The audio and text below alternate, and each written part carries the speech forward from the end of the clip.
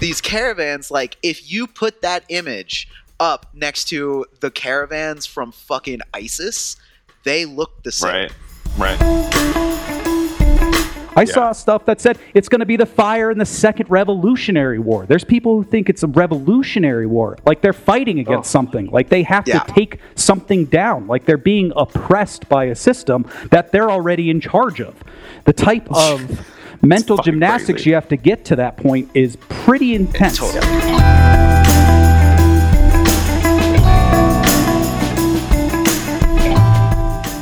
What up, world? Welcome to episode 121 of the Amera Podcast. Woo. Thanks for cheering me on every time I announce the episode that we're on. It makes me feel a lot better about everything. Fuck yeah. 121. I like that number. It's a palindrome. It like, for being an awkward number, it's satisfying. I appreciate 121 as a number. It's a palindrome number, like race car. Yeah. Like, wait, hold on though. Is race car a number? No, it's a word, but yeah. I don't know. It was the best I could do. It's been a long day.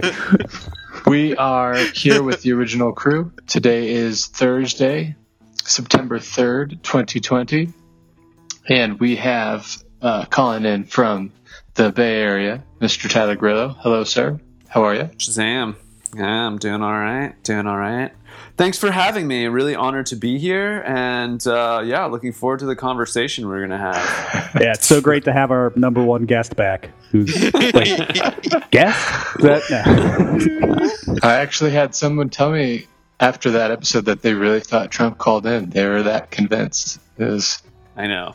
It was good. I'm good. It was. I mean, what are you talking about? It was Trump. I mean, yeah, totally. And we got a text message from Stu about it. That's right. Who may come on the pod someday to confess his reveal sins. some things. Yeah, confess his sins. But we won't get into that now. No, we can't get into that now. His list of sins is very long. That's true. I was his roommate in college. Yeah, I think we all have some Stu stories. Yeah. And reporting from Colorado here today is Mr. John Kelly. How are you, sir? Just fantastic. I'm hoping we get an update. Hey, John, how many days are we? 61 days. We are at 2 months, which is a whole fucking thing. There are like 8 weekends, so heads up. Mr. Anderson, also out here in Colorado. How are you today, sir? I'm good. Been working on some garden beds, some raised beds, which is by far the most handy thing I've ever done in my life. So it's been a little bit of an adventure trying to figure out, how to like screw something together and make it level. So that's been fun. Right. Oh, come on. We all know gardening's just banging rocks together. There's not much else to it. Yeah. I've been doing it a long time. That's the secret, is that you just go out and play in the dirt.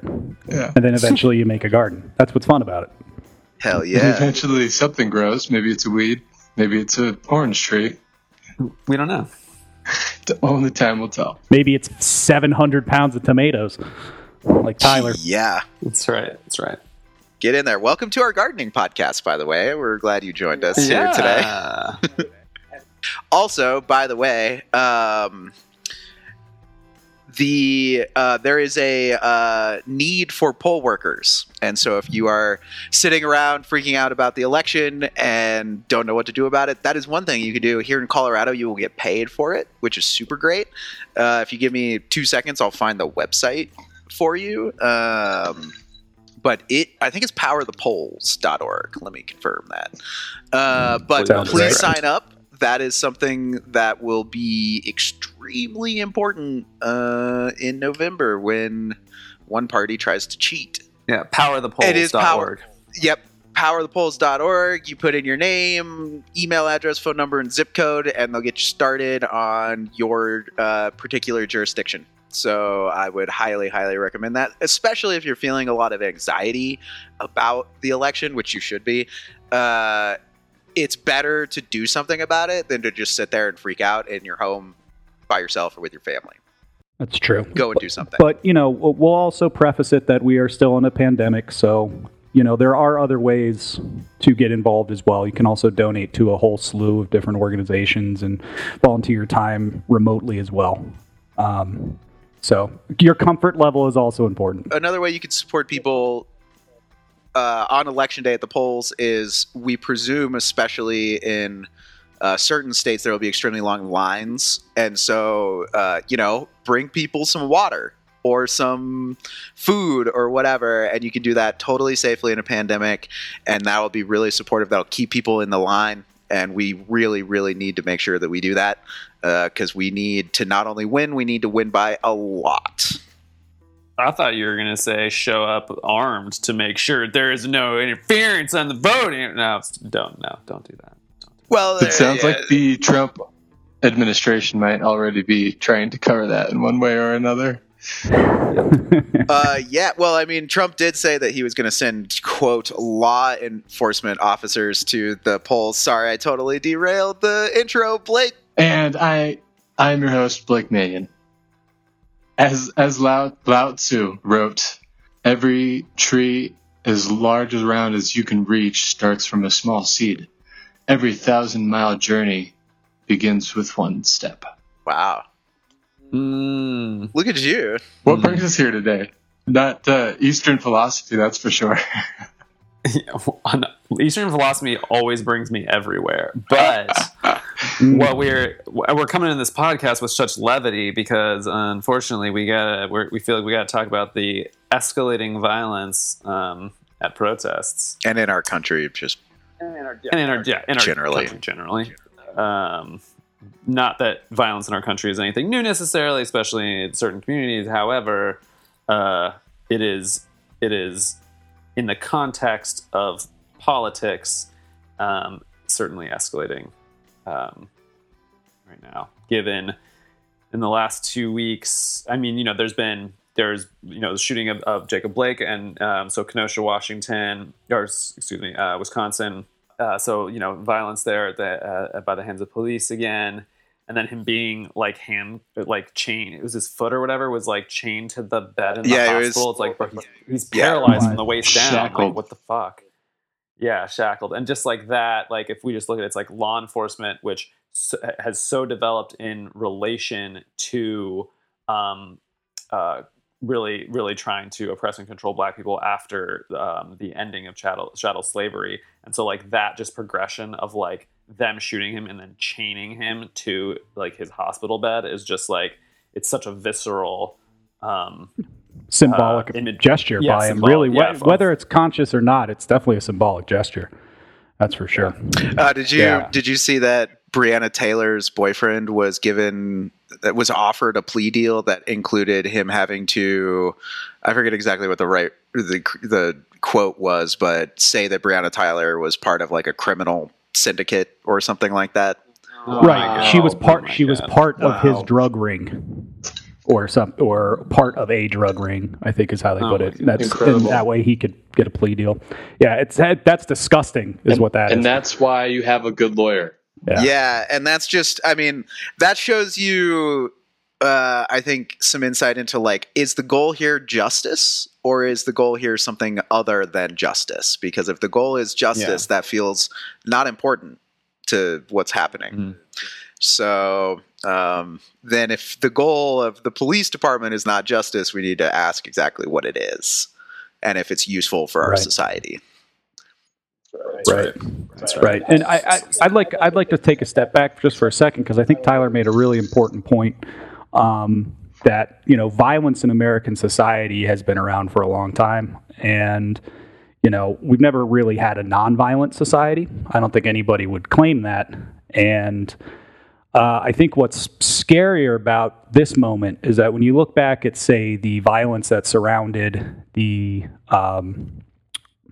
rising of the democratic movements in the 1960s, it seems much more visceral now, and I think part of that is because it's more visible over a lot of media things, but it's also because of the how political really violence has gotten on both sides. And I'm not trying to say that I'm not trying to argue for a centrist point here that there's violence on both sides and both sides are justified, because I'm not trying to make that point. I think it's very, very clear that there's violence on one side of these protests most of the time. And the Black Lives Matter movement and the defund the police movements that have come out of that, all that is usually a very, very peaceful style of protesting. And it's not until cops get involved or outside anti-protesters and agitators get involved that we see a lot of violence in these cities across the country. And another difference, I would say, and a very, it cannot be understated, substantial difference between now and the 60s is that the violence on one side of this debate, or whatever you want to call it, is now state sanctioned. Or by the federal state government. apologized for, however you want to say it. This was not happening in the 1960s. This has not happened. You know, Reconstruction, it depends Jim on Crow. what state you're talking about. I mean, it certainly was state sanctioned in Arkansas and Alabama. Well, no, what I mean is federal that Donald Trump is defending that kid whose name I don't want to say, that shot those people in Kenosha, and so that's what I mean by state sanctioned. That the state the most powerful apparatus of our state, the United States, is saying, I don't mind that. That's the signal he's sending.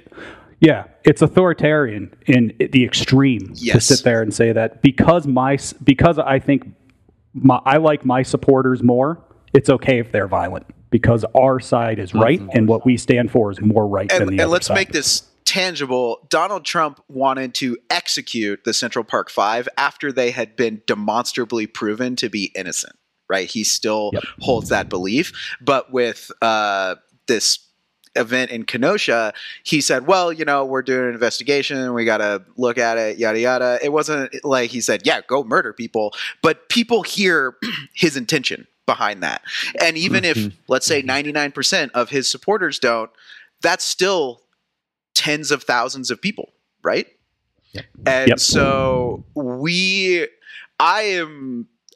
all need to prepare for the next couple months to be, the next like 5 months to be real scary. And it's something that I don't think we've seen in this country for basically living memory. I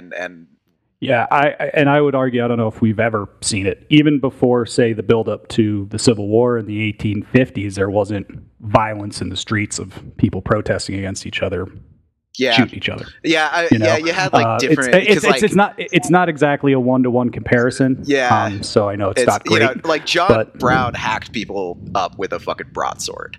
Right. So right, but that wasn't approved by the president. Exactly. And that is, I think, but then you can argue like, okay, well, the southern states were definitely sanctioning violence. But anyways, we don't need to get into this. This is not the history podcast. It should be. The point is, though, that the president tacitly accepting this is a really, really dramatic development, and one that should be very scary for everybody, especially in a country that has more guns than people. Right. To not condemn this behavior is really going to just encourage it more. And you can look at what, like, you know, fucking David Duke and KKK fucks and all those guys said after Charlottesville. And he was like, this guy's with us. He's totally with us because they heard the dog whistles like we have too. There's good people. There's good people on both sides. Yeah. Let's stop and let's have a conversation. And hey, let's pump the brakes. All right. It's okay to have some authoritarian law and order issues when there's violent protests in the street. Goddamn tiki torch wielding. Doesn't matter if it's turned douchebags. Yeah. Well, and you know, speaking of like the law and order piece, which we heard, you know, over and over again, how important law and order at the RNC. So with the protests going on in Kenosha, then there's with Kyle Rittenhouse, right, who is 17-year-old white guy kid who came in because he wanted to help protect property, right, was the thing, right? That's the story, right? But like what we have to really think is like this is a process to radicalization. so on this side, you have a child. This is a child. He's 17 years old, and he's not legally allowed to carry a firearm openly in Wisconsin, but he did. And what's interesting is I don't even think he was allowed to bring it into the state. No. But I'm saying, like, okay, so from so think about, like, there's a lot going on, right? From like a police perspective in this area, right? You don't know where this kid's from, right? You don't know, right? But the other people who he came there, right? There's people who were organizing on to come Facebook, together. and we should probably just delete Facebook. Just needed to get my plug in there. Yeah, exactly. And they like missed it, even though they were flagged like over like 400. It made up like 66% of all things that were flagged on Facebook that day. When they didn't remove it due to like some fucking error, which I'm just like, you can't. Another reason to delete Facebook. So then, and I don't mean delete your Facebook. I mean delete the institution. Anyways, sorry. Yeah, the institution. Right, exactly. You deleting your own Facebook makes no difference. We should, as a society, just be like, fuck this. Yeah. Sorry. Anyways, continue. Yeah. It's like to delete your account. And so, it's like, well, who are these people organizing who are like check who the people are that you're with, right? Like, if you're out here wielding gun, like I'm giving a very generous of like benefit of the doubt here that they are well intentioned, even though many of them are part of right wing militias. It's like that there's no oversight, and that they are like down to have this young kid roll with them, right, in the streets like this when it's high stress situations. And there's arguments about what happened, but it appears that he shot one person, Kyle Rittenhouse, and then when two other people started chasing him down, then he shot them as well, right? And two of these people died, and he has been charged with lots of murder and a lot of other shit. Yeah, murder and a lot of other shit, as he should be charged. But let's also be real about the conditions that are allowing this to happen, of the radicalization of young white boys, and that this is totally a tactic that's happening online. And it's part of I see this as part of the larger, wider piece that we see with all these mass shooters at schools, right? All the different, all but public places and churches and all of this. It's part of this radicalization of young white kids. I think you can see it as almost a what do you call when metastasizes? Our gun culture is metastasized into what we're seeing right now, which is like militia movements, and those have been around for a really long time. But this is now state-sanctioned militia movements. And it should be noted that state-sanctioned militia are one of the tenets of fascist, like one of the check boxes of fascist state. Also, I think that it just feels important to say, of all this talk about law and order, and when this kid comes in and is illegally, but he crosses state lines with a weapon, and then he is open carrying that weapon at the age of 17 in the state, and obviously killing people, and that the right supports him.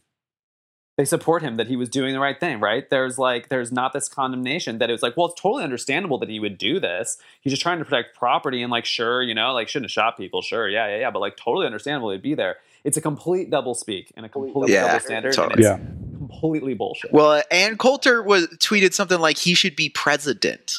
I mean, it wasn't apologies. Sorry, Kelly, go ahead. Yeah. No, I was going to jump on and say the same type of thing, is that you see a lot of punditry coming out of the right side that is saying that there needs to be more people like him in the United States. And and what's really scary about it is exactly what you're saying, Tyler, is that the protection of property is more important than the protection of life in this country. If you are not part of the party if people don't agree with you politically, then your life is compromised. And that's what the right is saying, and that's what's so scary about it. It's almost impossible to see, and I don't think you can have really any type of historical context where you look at a democracy and say that, the majority of people's lives are forfeit because they disagree with it. That's not a true democracy. You can't have it, right? Yeah, you just can't. You can't do it, and that's what we're teetering on. There's people after that young man fired shots in Kenosha that said that those are going to be the first shots in the second Civil War. And not like important people. I saw stuff that said it's going to be the fire in the second Revolutionary War. There's people who think it's a Revolutionary War, like they're fighting against something, like they have to take something down, like they're being oppressed by a system that they're already in charge of. The type of mental gymnastics crazy. you have to get to that point is pretty intense. Totally. And I think you're right that we don't have really like a historical context. I do see some interesting parallels with like if you, so there have been these like Trump fucking caravans of all these people in their goddamn trucks and their America flags and their Trump flags. Or that the shit boats, or the boats. The boats are ridiculous. Oh, the too. boats are my favorite. Fucking, you gotta always So- care about the boat constituency. But these caravans, like, if you put that image up next to the caravans from fucking ISIS, they look the same. They look similar. And yeah, but I can read the Trump flag. Okay, I can't read Arabic. Fair. Also a lot more black with ISIS. They're really into that, which is like, dude, you're in the desert, right? Like, anyways. Not strategic. Not this podcast. And so, like, I think, again, it's important that we all are beginning to mentally prepare for things to be wild in this country for hopefully a number of months. Could be longer. But I think this is headed on a really bad trajectory. And the people who normally, like, we had similar things happen in the 90s. Like, Oklahoma City bombing was a right-wing militia action. And so Timothy McVeigh was like into that fucking culture. But the thing is that you had bipartisan leaders being like, knock that shit off. That's not how we do it here. That's, you settle your issues at the ballot box, whatever. Now you see the leaders on one side of the country encouraging this behavior. Yeah. Not only apologizing for it, but encouraging more of it. And people will hear that, and these people are well armed and well motivated. And I would say that message also resonated throughout the Republican convention that we just saw a few weeks ago. I noticed, I watched both the DNC and the RNC, and I noticed God bless you. A by huge the way. difference. Just God bless you. It was the RNC was painful. I didn't watch all of it every night, but I watched the majority of it each night. And Blake, most painful moment from the RNC. Oh yeah. I would all probably of Trump's fourth night speech. I heard it was just fucking monotonous and terrible and awful writing because Stephen Miller is a C+ Santa Monica fascist and just absolutely fucking terrible at writing. Was that it? I mean, perhaps? I don't know if I can name one particular thing that frightened me the most, but there are definitely similar themes throughout each night and each speaker. Everybody praised Trump. Everybody talked about how much he's done for them, especially the black community, which that one hurt me a lot inside to watch. That was the one I was going to bring up, Blake. Yeah. The fact that he has the balls to stand up in front of a basically 99% white crowd and say he's done the most for African Americans since President Abraham Lincoln, and then he just stood there and it panned the crowd and standing ovations from a bunch of white people, and you're like, that is the entire problem in a microcosm right there. Yeah. I mean, Grant would have some shit to say about that, I think. That and then yeah, go ahead. The overall theme of just trying to spread fear, I guess, and doing a lot of projecting of what we've seen within the Trump administration, just their criminal behavior and their corrupt intent. A lot of that projection onto their opposition, which would be the Democrats in this specific situation. And so, it was disgusting, honestly. But the biggest thing I'd say that was concerning, I guess, was just how violent and inflammatory everything about it was compared to the DNC. That convention was on fire in terms of inflammatory speech compared to the DNC, which was much more filled with love thy neighbor and hope for the future and fixing right. I mean, there's issues. there's still a level of doomsday saying on the DNC side as well, but the Republican one is a lot more, I think, realistic to their. Yeah, absolutely. It's one-sided. It's hate-driven. Well, and it was one interesting. Maybe we say just juxtaposition was I don't even want to say that. I think one interesting similarity, although different sides of the coin maybe, is that both conventions see this as like, we're not having a policy debate about taxes or whatever, like we are having a fight for the soul of the country and everybody knows it. And when you listen to Biden's speech, when you listen to a lot of them, but Biden, one of the quotes I thought that was really striking was this is a battle between dark and light. Mm-hmm. And you saw that with the Republican convention, right? Where it's like, there is just so much darkness with that convention. And I don't want to let's be charitable and say they're trying in a lot of ways trying to do what they feel is best, but it was dark. Like if you even give it charitable interpretations, it's fucking dark. And so having that juxtaposition, doubled down on the doom that he brought in his first campaign. He's doubled down on it harder. I mean, American Carnage, right? In his inauguration speech, I vividly remember watching his convention speech in 2016 and just being like, holy shit, I cannot believe I'm watching this in the United States. Like, this looks like some Nazi ass shit. And I couldn't do it this year. God bless you, Blake, again. But it is frightening to me how much dear leader shit there was in the RNC, and the best example of that is the fact that there was no party platform. They have no party platform. It is about Trump. Only that Trump can fix it. Yep. Yeah. Only that Trump can fix it. That's the entirety of it. And that's it's so absurd because it's like he had 4 fucking years. How are you still on this train? Anyway, I mean, I know it's not a lot because it's too much work. I mean, that's why they literally recycled their party platform before and didn't even edit the words and to make it make sense. And it's like they fucking took chicken tenders and tried to sell them to me as boneless fucking wings, which is fucking ridiculous. # saucy nugs. And fucking it's like you didn't even try, y'all. You didn't even fucking try. But the other thing is that I think we would be remiss if we need to know is that the shooting and killing on the other side from a leftist, Michael, I think it's Rhino. I'm not totally sure. Rhino, maybe it's pronounced. I don't think we should say their names. I think it's important that we don't, because we glorify these things, and I think it would be better if we avoided saying their name. So don't worry about his name. Is my vote.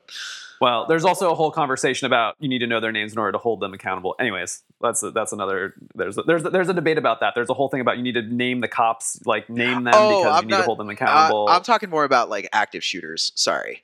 Okay. The cops. Right. Yeah, we should hold them publicly accountable. But I'm talking about the kid from Kenosha. I don't want to say his name because I don't want to give him any inadvertent glory. Sorry. That's okay. You can just call him white terrorist. It's fine. Yeah, there you go. That's a term we can all agree on. Yeah. Well, the guy, I don't know if y'all saw this because actually I just saw this today. I think it just came out today. I didn't watch it, but I saw the headline that he did this. The guy in Portland. So the guy in Portland, right, who shot. He's in his 40s, so he's not young, which is slightly different. And he has on social media referred to himself as being member of an anti-fascist, and he has posted many pictures of being at protests and all this. And he did an interview. So he has been the person who they say that they were investigating, but there's been nothing public released about him, and whether it was him, they have not arrested him or anything like that. But he proactively did an interview with some journalists who knew, which then they gave it to Vice, and Vice is putting it out there where he is claiming, this is his claim, that he thought that they were basically, him and the other person he was with, who was a person of color, were in danger of being stabbed. They thought he was going to get stabbed, and he acted in self-defense when he killed this guy. And the person he killed was wearing a Patriot prayer hat. You know, there's all this thing being like, he was like the nicest person. He was not there to instigate violence. I'm like, bro, if you're part of Patriot prayer, literally their mission statement is to incite violence against leftists. So that's non sequitur there, non-starter. But again, leftists, communists, anarchists, anti-fascists, they're all others, and their lives are forfeit because they think that way. Yeah, totally. So it doesn't. I pray for Christian souls. I don't give a fuck about people who are not on my side. Right. That shit. So you know, it remains to be seen. There's been very little information released, but there's the video. You can see the person who got shot and who was killed macing them, and then he gets shot by the other two who then run away, who are supposedly this guy who shot him, the white guy, and a person of color. And so he's coming forward and saying, I made he apparently in this interview, which I have not watched, I read the little clip they had about it. He says, I didn't have a choice. Then he stops and goes, actually, I did have a choice. And my choice was whether to let my friend of color get stabbed or to defend him. And I chose to defend him.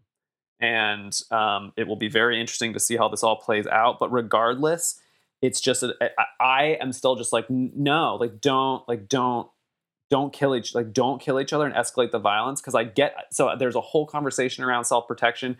You know, there's a whole thing. I mean, a lot of the time these people come in from other parts of like either the state or from out of state to like instigate these things. It appears the person who got shot actually lives in Portland. He is not coming from away, is the information that we have. And so it's like, it's not like he was coming from somewhere else and agitating, although he was agitating, but he was not. And so there's a whole question around like self-defense and where you can be. And it's all very, you know, there's legitimate conversations we can have there. And this is just fuel to, I mean, they're literally saying these are the first shots of the Civil War, and that, you know, people who are part of armed militias are saying this, and it's instigating and accelerating the violence. And so, I mean, my rule of thumb is like, street fights, I get it. Sometimes you got to work shit out in the streets. Just do it with like your fists, fools. Fucking don't bring guns and knives and fucking assholes. Right. I have something to tell you. As you're cosplaying as a fucking Navy SEAL, you look like a dickhead. I'll just throw that out there. Okay. You know, that's what you get with a lot of those times, is that you have people who think they're like army commandos in their fucking brains. Yeah. That's what they think. Yeah. But I will add one thing that, you know, if you take a look at kind of the history of social movements and what it looks like, there's always this kind of ebb and flow from the larger conversation about whether or not violence is important, right? And where its position is within a protest. And I am in the firm belief that there comes a time where violence, unfortunately, has to be warranted because you work within the system for so long.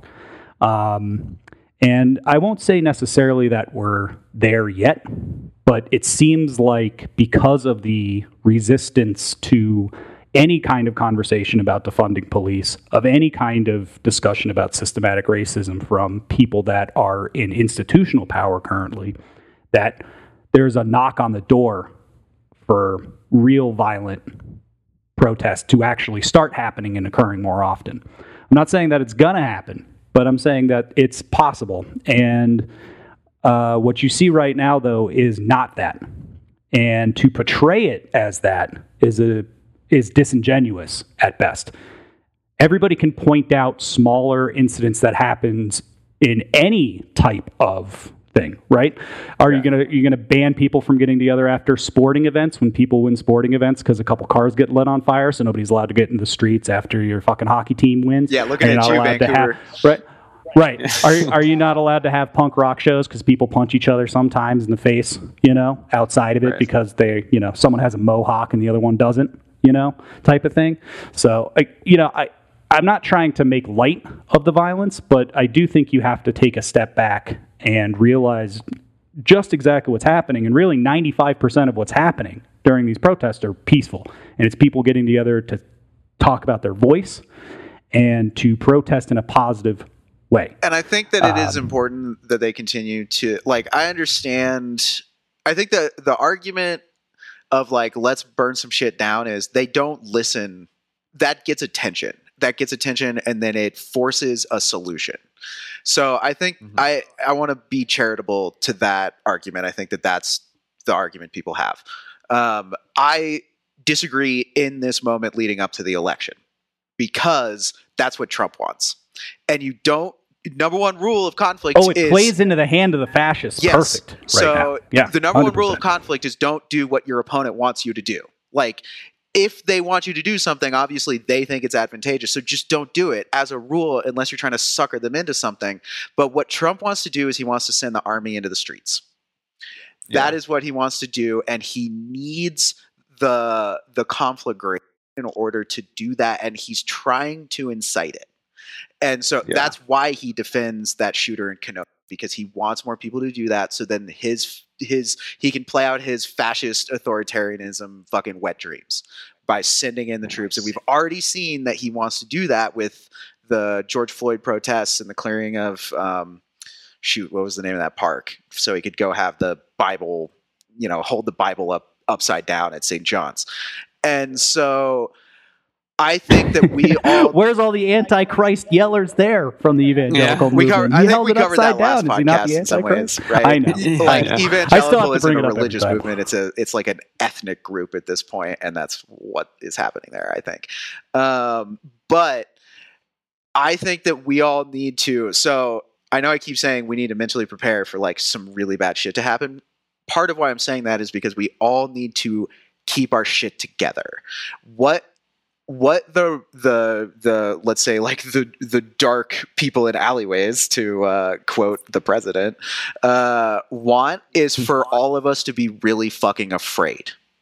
That is one of the overarching strategic goals of what is happening right now. And so we all have to be very vigilant and be very ready to get in good trouble and creative about how we do all of this. Have to also have our shit on lockdown, at least until the election, and then we will see what the results are. Yeah. I'm less concerned about the fear. I think especially with the deaths that we're seeing from COVID and the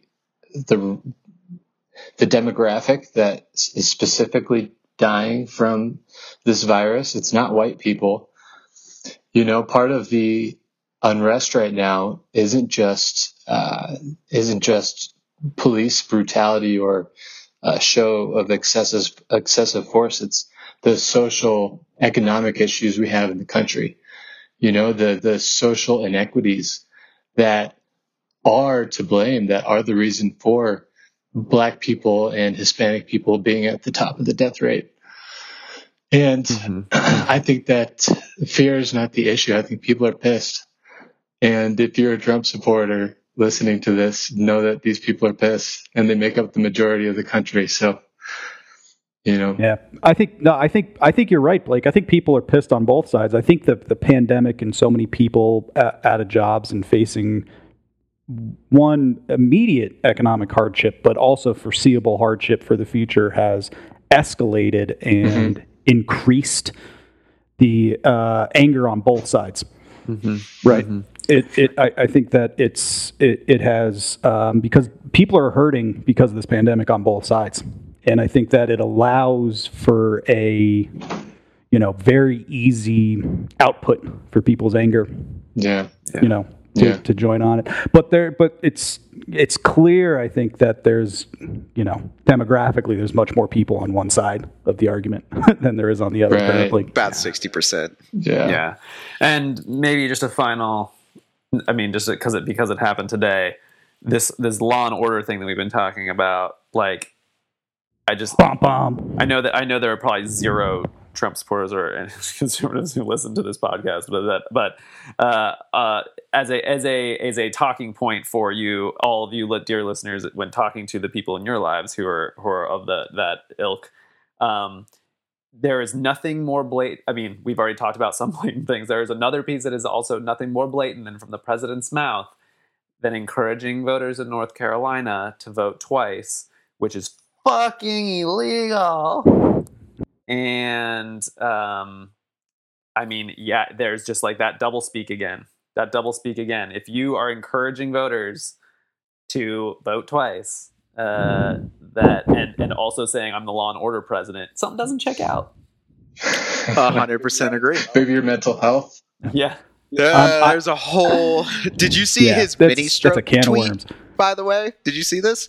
No. Yeah. So he tweeted like, all of the reports of me having mini strokes is wrong, and I haven't seen evidence that anybody was reporting that. And a bunch of people on Twitter were like, "Who was reporting this?" Like, there was a general conversation that it might have been mini strokes when we went to the hospital last year. but I don't think anybody he referenced. I don't think anybody. People said there was a thing that happened that was not routine, and he keeps saying it's routine, and what's happening with that. But I don't think anybody reported this is what actually was happening. So there was a new book that just came out, I think today or yesterday. Trying to remember who it was by. Rachel Maddow had him on, I think Tuesday night or Monday night, and they talked about his book. But he was there, I think, he was in the White House, I believe, when Trump took off, and apparently he had to go back for several appointments, and there was some concerns. That's a really good episode of Rachel Maddow, actually. I'll post that on our news feed. You'll check it out. Yeah. Nice. There you go. Nice. Well, everybody, hold on to your butts, listeners. Yes, everybody. We got to keep your shit on lockdown. It's very, very important that you keep your shit on lockdown. That's right. And grow some food. Yeah, maybe do that. Get into it. Yeah. And fight the real good fight. Saucy Nugs. Saucy Nugs. Hashtag Saucy Nugs. Heyo. Godspeed, everybody.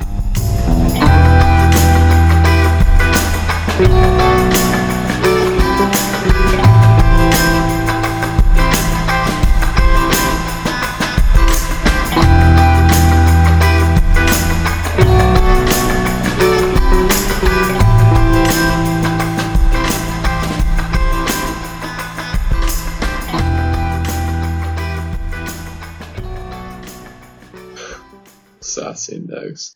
All right.